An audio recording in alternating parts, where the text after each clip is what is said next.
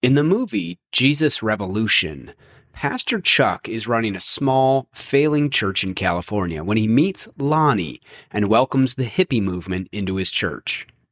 Lonnie takes a role as a speaker alongside the pastor, and the church rapidly grows. But as the movie progresses, you can see fame taking its toll on Lonnie. He becomes convinced that no one can do what he is doing. No one can attract the crowds. Pastor Chuck tells Lonnie he needs to check his ego, that a movement isn't about one person. This is true for any of us. The world turns with or without us. There are great sweeping energies across the globe that help determine our collective experience. And no matter our individual place in all this, these energies do not depend on us. We may influence the exact outcome of events, but they are happening one way or another. And they're so powerful that should you ignore them in your efforts to succeed, you'll find yourself pushing a boulder uphill. So in this episode, we'll talk about observing these energies and learning to step into them and flow with the power of something much greater on your way to more rapid success. This is the Heart Body Business Podcast. Inspiration, tips, and tools for entrepreneurs seeking a more fulfilling type of success. One that stems from exploring and expressing their true passion and purpose, and finding healthy ways to do so. All coupled with insights and action items to get a business moving in the right direction. I'm Steve, your host, and I invite you to learn more at heartbodybusiness.com. Mark Zuckerberg may have developed Facebook, a company that has shaped many lives, but the rise of social media didn't depend on him. The internet had forms of exchanging information with others for years before that. There were forums similar to Reddit where people would post and respond to topics. There was AOL with its chat rooms. And there was MySpace, the first real global social network. With the internet in place, in some way, people were bound to communicate, share pictures, and eventually share videos. In other episodes, I talk about our influence on one another through 3 consciousness centers. But with the internet, you could say our collective consciousness took form and gave us a way to influence one another in more concrete ways. And just as we do internally, we have the opportunity through the web to influence one another from the gut, brain, or heart. That is, from survival elements related to the body, from personality interests, or from our highest self, our compassionate inner genius. The latter rarely wins out because it is not the ruling force of our day, but energy is moving in its direction. It is our destiny as humanity. That said, we can see how these exchanges were going to happen, and it was only a matter of who organized that, who packaged it in the best possible way for the world to consume. Zuckerberg did not create the opportunity, nor could he have, but he responded to it in a way that influenced the inevitable outcome. Like Lonnie in the movie, though, the continued rise and evolution of social media and VR and augmented reality, which Zuckerberg's company Meta is also working on, these will happen with or without him. Ego, which we associate with the brain, can and should be checked at the door, especially when you are having an influence on this scale. That's when real mastery asks the heart to rule. But what does this tell us for business success?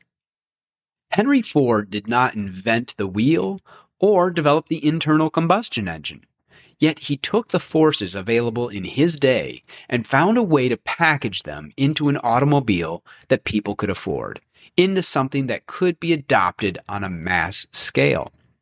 In a similar way, with the internet today, you can honestly learn practically anything you want if you will simply take the time to find those who are freely talking about it through websites and videos. Yet we have people making countless billions selling courses and ebooks online with that same information, just packaged in a valuable way. Clearer instructions, perhaps, organized in a step-by-step fashion, vetting out useless information.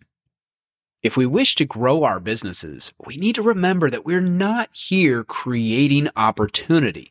We are not here to tell the world what it needs and what will come next. But we can observe the forces at play and the tools we have to work with and ask ourselves, how can I improve on this or make it more accessible? The internet first gave us the ability to send an email and post to a message board. Then someone asked, how can I make this better? Could we let people post pictures in some way? Apple didn't make something brand new on its way to becoming worth $1 trillion. It did not create the first home computer, but it created an operating system that made it easier to use. It did not invent ways of listening to music from home. It didn't even develop the first MP3 player. That distinction belongs to a company you've probably never even heard of and that I might not pronounce correctly, Scion Information Systems. Its first player launched in 1997, 4 years before the iPod. But Apple took the idea mainstream by packaging it in an elegant player with tons of storage and a long-lasting battery.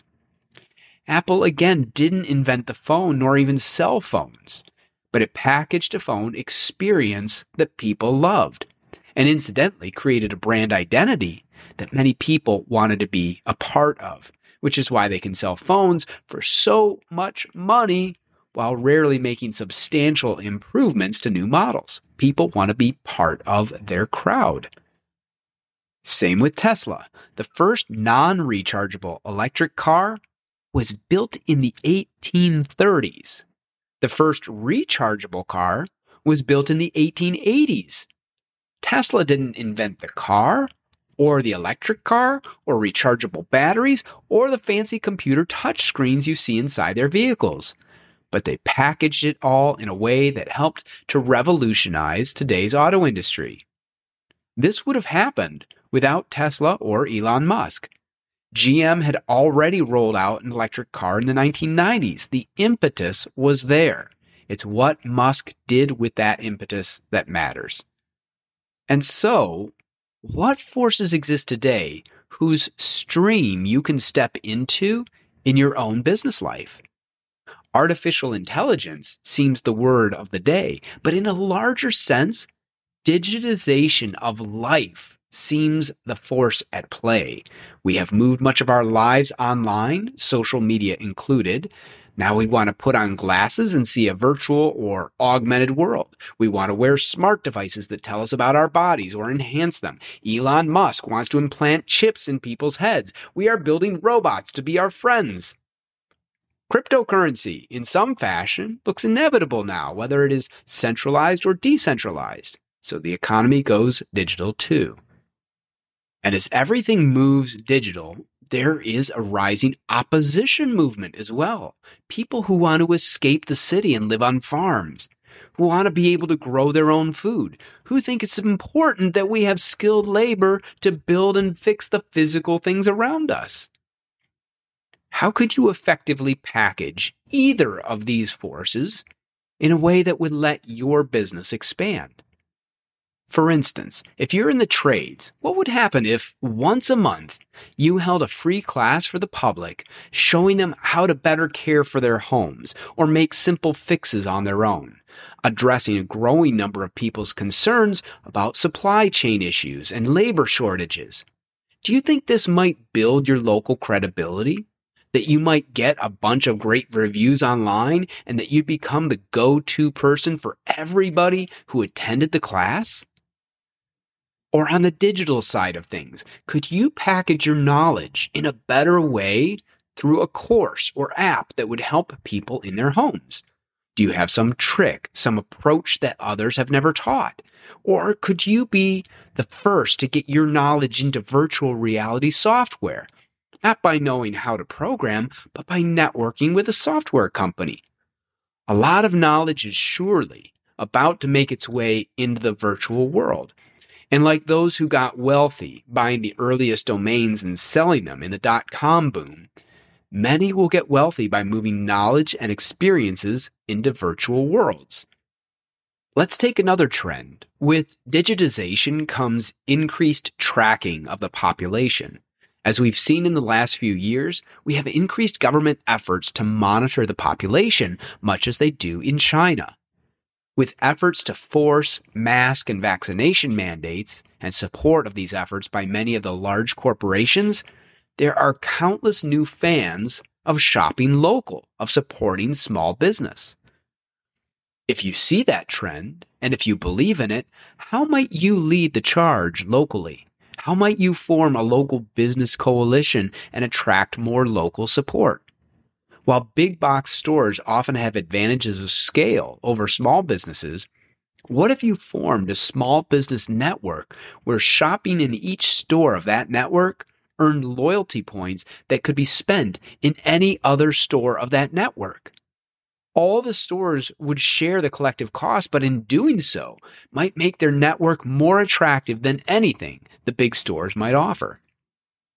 I don't mention this trend lightly.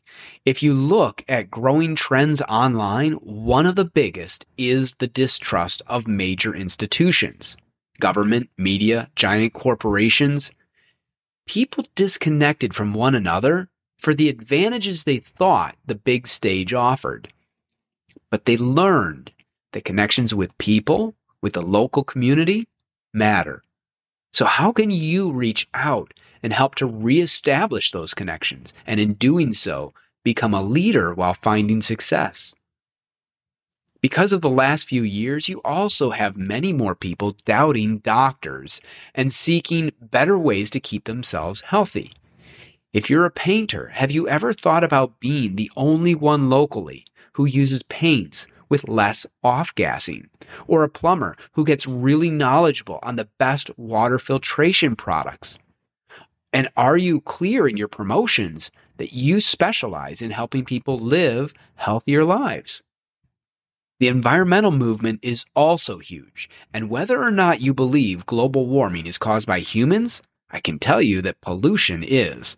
And there are plenty of people looking for ways to have less impact on the environment from this standpoint. Do you make all-natural furniture that doesn't have harmful chemicals in it? Do you try reaching the people this matters to in your promotions? These are all just examples, but real examples of watching not just fads, but powerful global trends and seeing where you might fit into them. Again, it is not our inner greatness that makes these shifts happen on Earth, but we can bring out our inner desire to help other people live better lives and connect it with the forces at play, the forces that can propel us forward. Being heart-body business, though, the most important reminder of all is this: do what's in your heart. It is not pleasant and it is not sustainable to act on an opportunity that doesn't touch your soul. Your inner genius is desperately wanting to do something, but the moment you go in some direction that opposes it, no matter how aligned you are with global forces, the moment you ignore that inner genius, fulfillment disappears. As best you can, feel what it is that you love, and then see how that aligns with the world at large. There is a place for your genius, and there is a place for your success in all the most important ways. Open to the consciousness of the heart and let it fulfill the needs of others. In this way, you'll make the greatest impact possible and do your part in opening up a future golden world. Till next time, thanks for listening, and if you enjoyed this episode, make sure to subscribe. You can also join our mailing list to get alerts on our latest episodes and other tips, tools, and news. Learn more and sign up at heartbodybusiness.com.